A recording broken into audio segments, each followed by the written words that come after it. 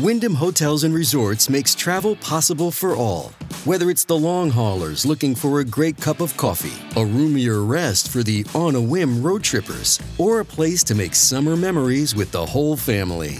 No matter who you are, where you're going, or why, with 24 trusted brands to choose from like La Quinta, Days Inn, and Super 8, your Wyndham is waiting. Get the lowest price at WyndhamHotels.com. Restrictions apply. Visit website for more details. Hey, it's Ryan Reynolds, and I'm here with Keith, co-star of my upcoming film, If, only in theaters May 17th. Do you want to tell people the big news? All right, I'll do it. Sign up now and you'll get unlimited for $15 a month and 6 months of Paramount Plus Essential Plan on us. MintMobile.com/switch. Upfront payment of $45 equivalent to $15 per month. Unlimited over 40 gigabytes per month. Face lower speeds. Videos at 480p. Active Mint customers by 531.24 get 6 months of Paramount Plus Essential Plan. Auto renews after 6 months. Offer ends May 31st, 2024. Separate Paramount Plus registration required. Terms and conditions apply if rated PG. Hello, everybody. This is Marshall Poe. I'm the editor of the New Books Network. NBN listeners like to read books and buy them. So we thought we'd tell you that right now, our friends at Princeton University Press are having a remarkable site-wide sale. You can get 50% off books, including ebooks and audiobooks, with the code 50, F-I-F-T-Y, at checkout until May 31. You can save some real money on Princeton University Press books. I encourage you to go there and check it out.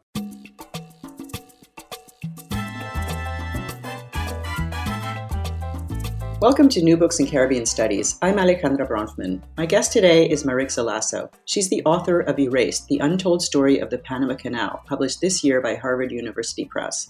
This book takes us on a tour of the Panama Canal Zone through the stories of the towns that were destroyed or moved as the canal was constructed.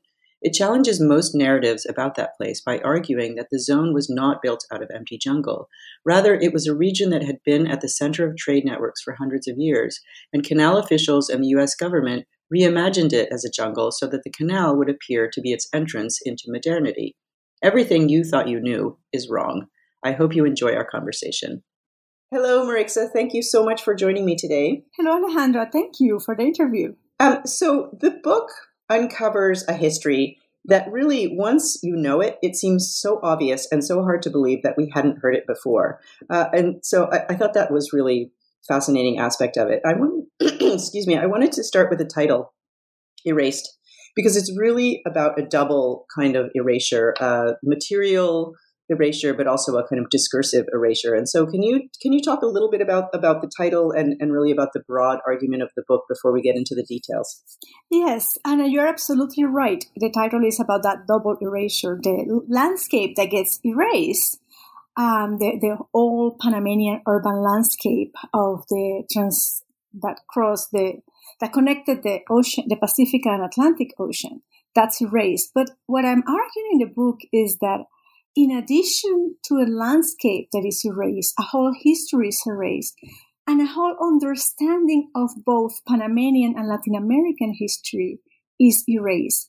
And as historians of space and landscapes know, landscapes reflect our worldview.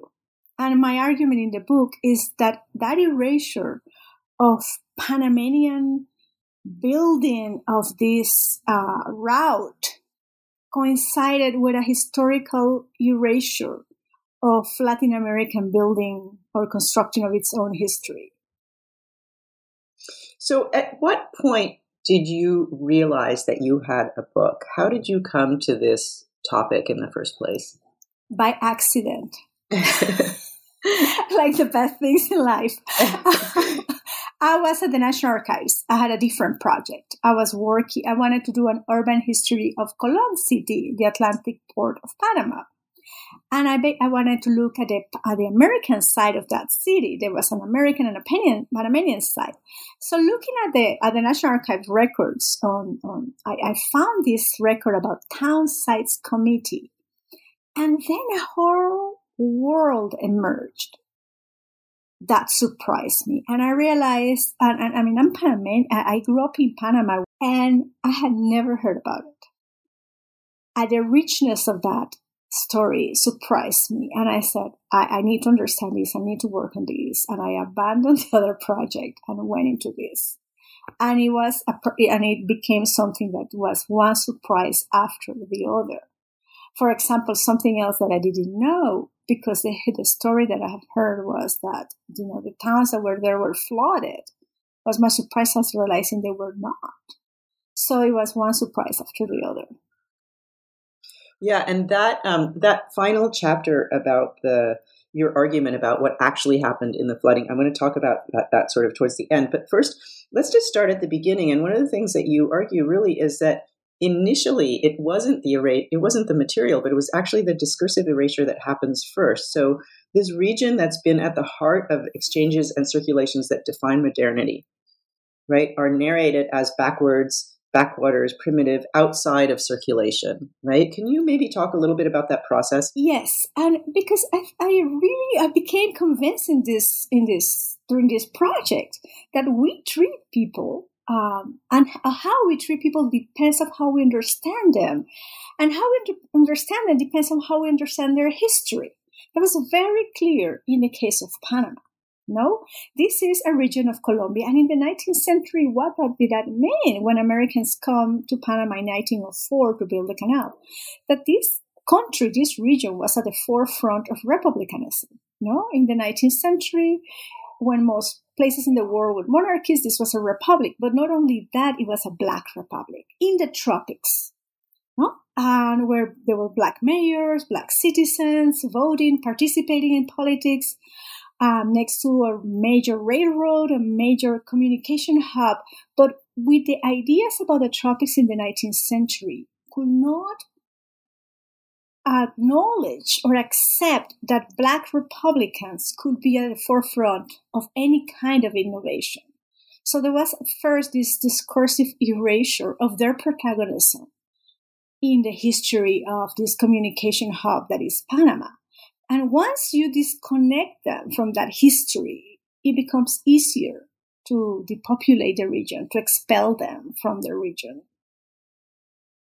Yeah, and before the depopulation, there's this very fascinating process that you trace, really 3 different periods, a slow transition towards U.S. dominance or hegemony or whatever you want to call it. And I found that really fascinating to think about this kind of the way that sovereignty is not either one way or the other, but it really is a process, there's these kind of things that get taken away slowly. Can you talk about that a little bit? And then I want to also ask you about this disfranchisement, which was really very striking. Yes, I mean, another surprise is that Panamanians have studied very carefully how the Canal Zone and the canal went back to Panama, no? How Panamanians recovered control over the route, over the canal. But we never really understood or studied how it happened the other way around. I mean, how the U.S. Appropriated this territory that was fully occupied, as it was easy, and it was not easy, and it was not simple, because it was the most densely populated part of the country, full of towns and municipalities. So it was a very slow process. It was not like the U.S. came with a clear idea of what it was going to do there. And you can see that it's a slow process, that the first thing is to rule the region, which makes sense if you think that it's a densely populated region, no? And then their negotiation over what exactly does it mean, the Panama Canal Treaty of 1903. How is it going to be enforced? And it's not, nothing was predetermined. And there's a lot of interpretation that happens slowly. So you talk about 3 different periods, right? Yes. One is when they are trying to share power, I guess, or maintaining Panamanian sovereignty. Well, not really. What are they doing? The first period is not maintaining Panamanian sovereignty, but governing Panamanians like they were doing in Puerto Rico. And then the second, move. Go ahead. Yes. So the first is the U.S. is governing this region like they govern Puerto Rico, let's say. So they are acknowledging local politics, local mayors. It's not yet a company town. It's just a region that has changed from one government to another, but keeping all the structures that both Colombian and Americans understood as a way to govern towns. which is the municipal governments. But then that became complicated, and the second moment is when the municipalities are eliminated and replaced with administrative districts. So it's now the company, the Panama Canal, the ICC, the Isthmian Canal Commission, that is governing, not anymore municipal governments, but company government. That's the second moment.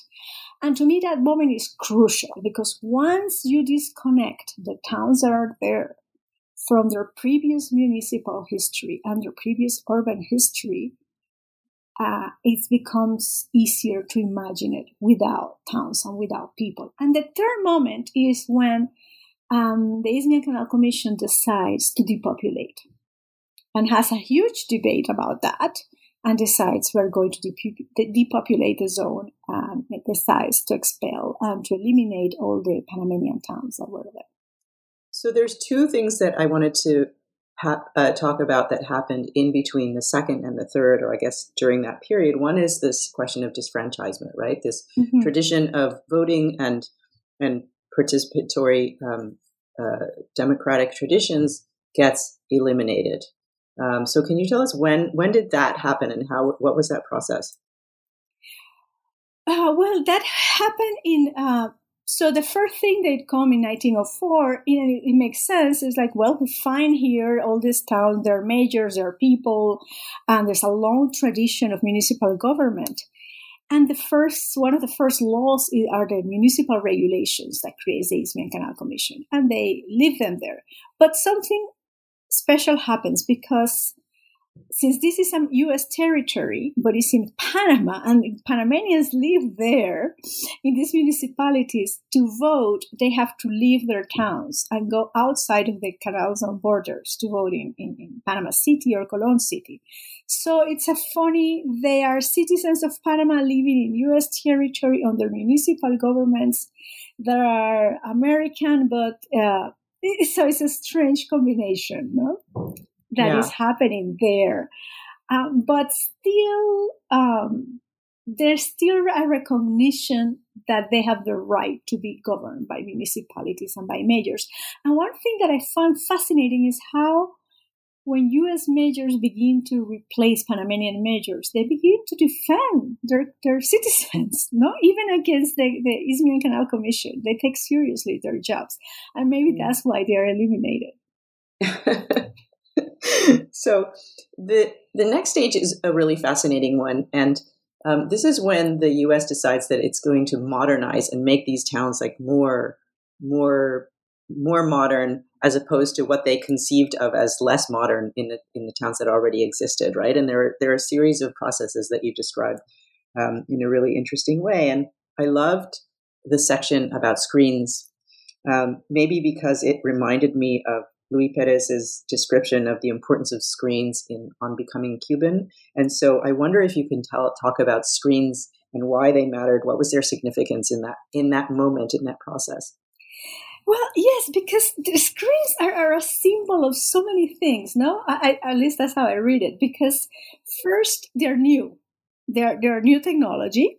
So you see these government officials and builders figuring out how to actually use them. But also, and this is perhaps very important, is that we see here, how do we justify controlling this territory? And the justification is health. No, we're bringing health.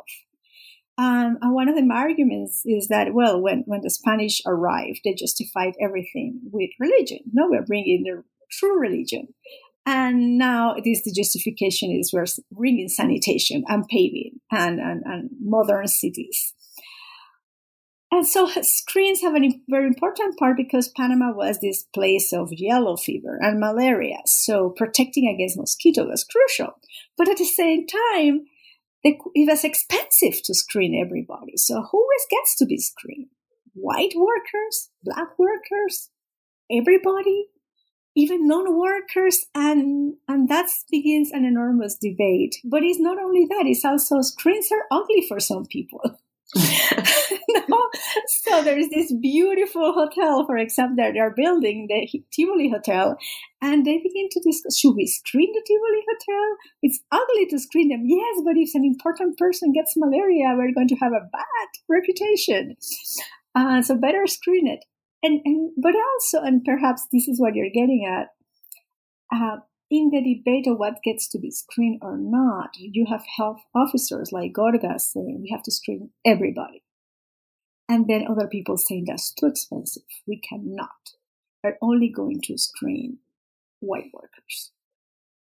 And that is because it's impossible to screen everybody. If we screen Black workers, then we have to screen the entire population of the Canal Zone. Before depopulation, that's a lot of people, and we cannot do it. No? And that's when you begin to see the impossibility of having this perfect society that you're trying to create in a densely populated area. And that maybe leads towards the realization on the part of U.S. officials that this effort to modernize these towns is not going to work. I think that's what you argue. Is that correct? Well, that's part of the story. Yes, it's not going to work in the way they envision it. First, because they're already modern, so you cannot modernize what is already modern. Right. What they cannot do is make them an example, perfect. No, perfection does not exist anywhere. It doesn't exist in New York of the early 20th century. It doesn't exist in Panama or the Panama Canal Zone. It doesn't exist. Industrial modernity is full of poverty, tenements. And that was true everywhere.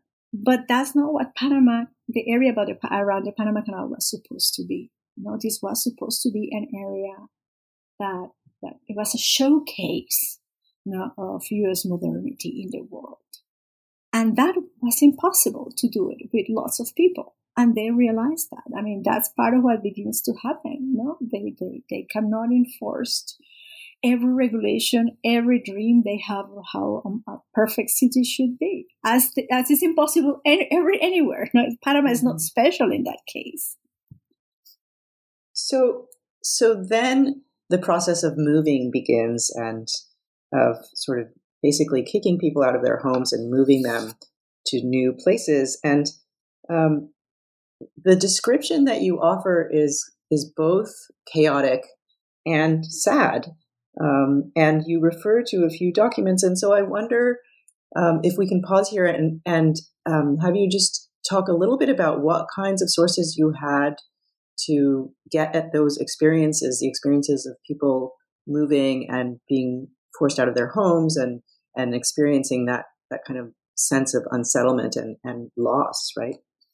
Yes. Well, once the decision is made to depopulate, and that's a decision that has several steps, it's not immediate, and have even a Congress commission from Washington coming down to Panama and debate whether or not to depopulate the zone, then the process starts, And we're talking here lives around 14% of Panama's population. So it's huge. It's huge. Like everything related to the Panama Canal, the depopulation is also a huge process, although not one that was advertised, like the size of the logs or the size of the Culebra cut or other things.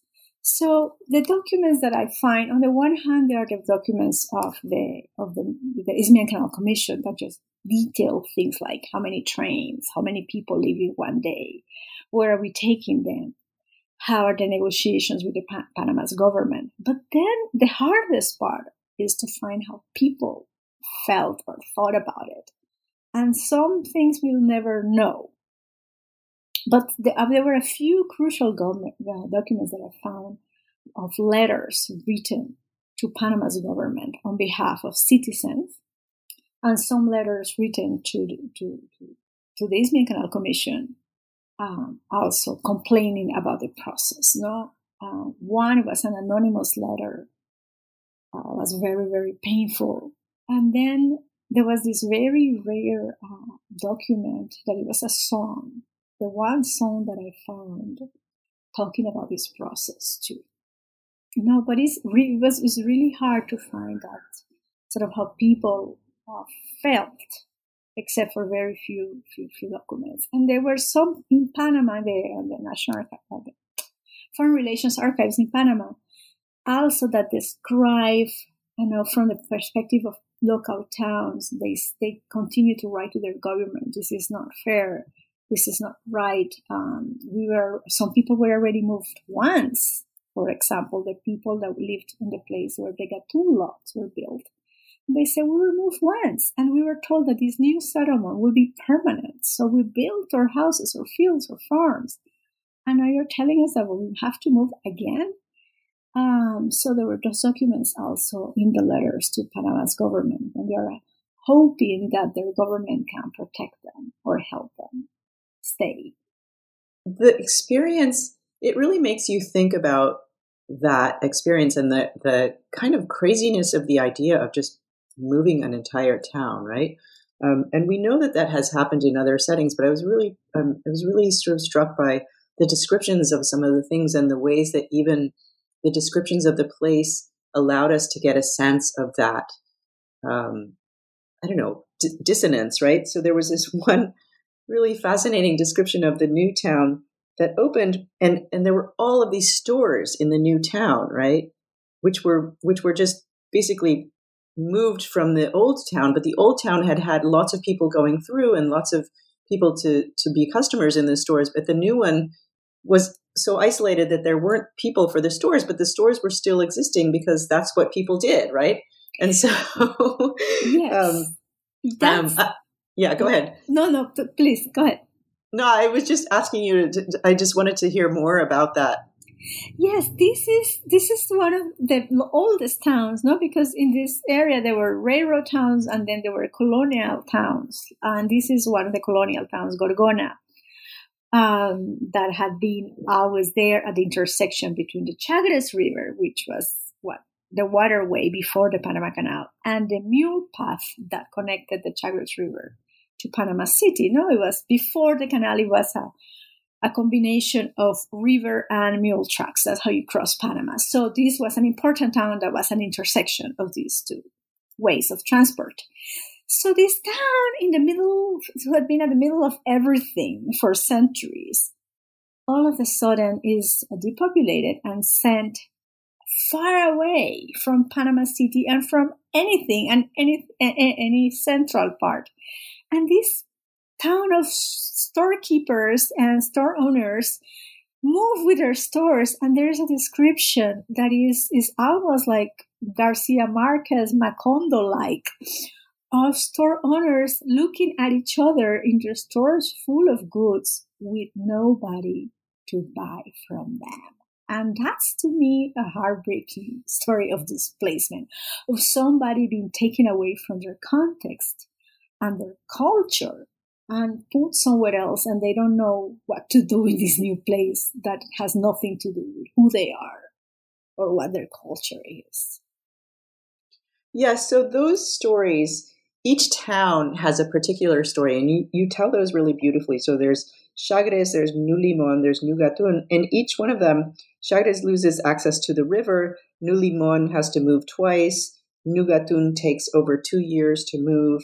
And just now you mentioned sort of Garcia Marquez, and I was thinking as I was reading, what's the overriding? Where do you land on the interpretation? Because there's so many possible ways to think about this. There's a kind of there's a story about contingency. There's a story about tragedy. There's a story about absurdity. There's a story about powerless or exploitation. Where do you think you land, or do you want to incorporate all of those into the story? I think they are all part of the story, but I think there is a special way in which the story is told, in which humor erases, talking about the title of the book again, tragedy.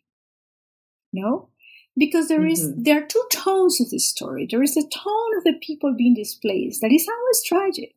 That's the tone of their letters, of their complaints, of how they represent what's happening to them.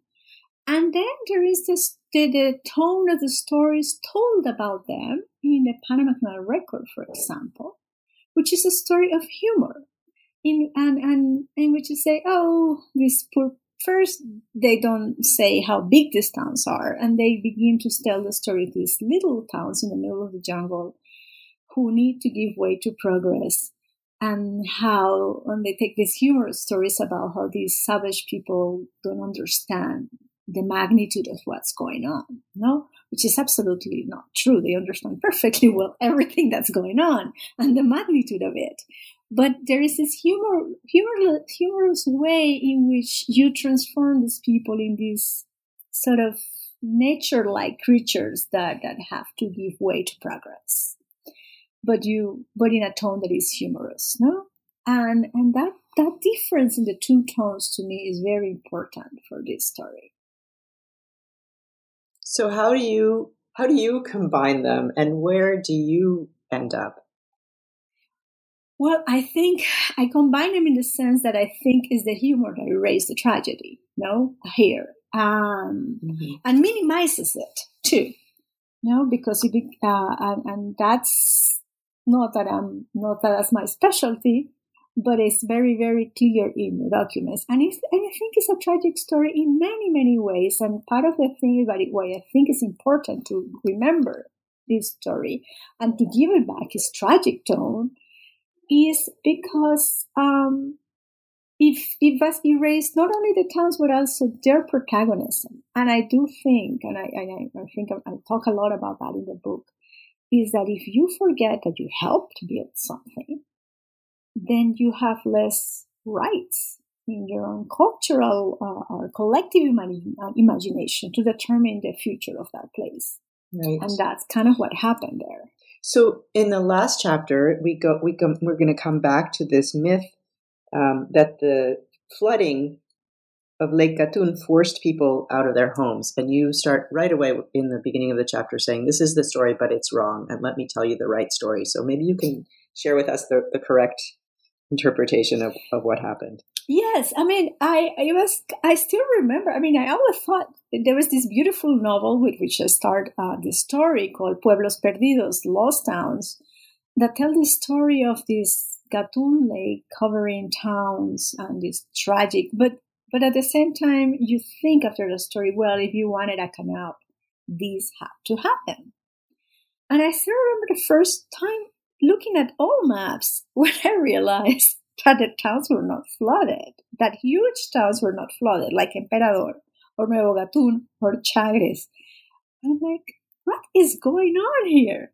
I could not believe it. I mean, that story was so entrenched that I could not believe what I was looking at in the maps. And then, it was finding, when there's a different explanation, if it was not flooding, why, what happened? And that's when I realized that there are two different stories. One is the story of the building of the canal and the kind of technology you needed to build the canal, which is a fascinating story, but not really the story of my book. And then there is the other story of the area around the canal zone, and how this area was going to look like. And that's the story of the depopulation, is the story of the canal zone, not of the Panama Canal, which you tend to conflate, but are two separate stories. And that's what I realized. That's exactly what happened. It was the story of how are we going to govern and organize the towns around the canal. And that's really what led to the depopulation, not the flooding. And from there, everything flows. And you point out that those towns were not actually flooded. The water came very close, but they weren't. Some were not even close. Emperador, for example, is really far from the lake. And so is Nuevo Chagres, is not on the lake. Gorgona, which is the emblematic flooded town, I thought it was in the middle of the lake. I mean, that's my and then I realized, no, it was only half of it was flooded. Mm-hmm. So they could have moved it a little bit if that had been the intention. But no, that was not what happened. The ones that were flooded, there were some that were flooded actually, were the small ones, but the big ones, they were not. And not even Gorgona, it was only half flooded. So you open and you close the book with stories of your own experiences, which makes perfect sense. but also about the Panamanians that you interacted with. And I was really curious about how they're going to receive this complete rewriting of their history. Have they already received the book? Have you presented it there? What do you think your audience is going to make of this new way to understand the Canal Zone? Well, I already presented it in Panama, and I made a point a month ago to not only present it in Panama City, but to go to one of the towns. And I went to Nuevo Chagres. Chose Nuevo Chagres because the local memory there is very, very strong. They remember your story. They have their own versions of the story. I spoke with them, and I tried to do my best to incorporate it into the book. Of how they remember that. So it's been and also we invited them to Panama City. Not all the time, it was impossible, but to representative, to come to the presentation in Panama City. And I think this is a conversation that is just starting. I mean, that's my hope, that it becomes a place, the book, to remember for many other people to remember or bring back the stories they heard from the grandparents or great-grandparents. And that's already beginning to happen. I mean, I'm beginning to hear from people who tell me, oh, my grandmother was from Emperador, or my grandmother was from Cruces. And that's beginning to happen. And the reaction in Panama City, it's so far has been positive, a reaction of surprise. And something kind of amazing is that, we haven't talked about, is that the Panama Canal story has been told as a U.S. story. And being told by specialists in U.S. history, because it's not seen as part of Latin American history. Really. No? And that has had an effect on how this story has been written. And for Panamanians, there were no Panamanian book written by a Panamanian about the Panama Canal construction from the perspective of Panama. So one interview I had was the person interviewing this young man in a TV station said, yes, I was hearing about the story of the Panama Canal in my classes. And I kept asking, and what about us? What about us? No? In some ways, this book is that answer. What about us? No, this canal was not built just anywhere because the story was built in Panama, and there is a previous history, and there were people there, and they affected and were part of that story. Yeah, that's a wonderful way to have a book sort of appear in the world, I think. So I've taken up lots of your time, but I'm just wondering if you can tell us a little bit about a next project that you're working on, something equally fascinating, probably. I don't know. I am playing with ideas. I'm a little bit scared of saying, but one thing that right now I'm toying with the idea is doing a story of how to call it, heat, or how we have lived in warm climates and how we have dealt with humidity and heat over time. With different technologies as they change over time, all the way to air conditioner in a place like Panama, where there were so many technologies that have changed over time of how to deal with this, with temperature. And I'm very drawn by this story in part because I grew up in a moment of transition between houses that were not air conditioner, where they were about cross ventilation and breeze, to air conditioning houses with an enormous environmental effect, enormous use of energy, times when we know that's not the way, and that they have enormous environmental costs. So I'm really curious. I would like to recover the history of before AC and how people used to live from pre-Columbian times to colonial times to U.S. Technologies of early 20th century to 1950s urban architects who were dealing with heat and breeze to the present.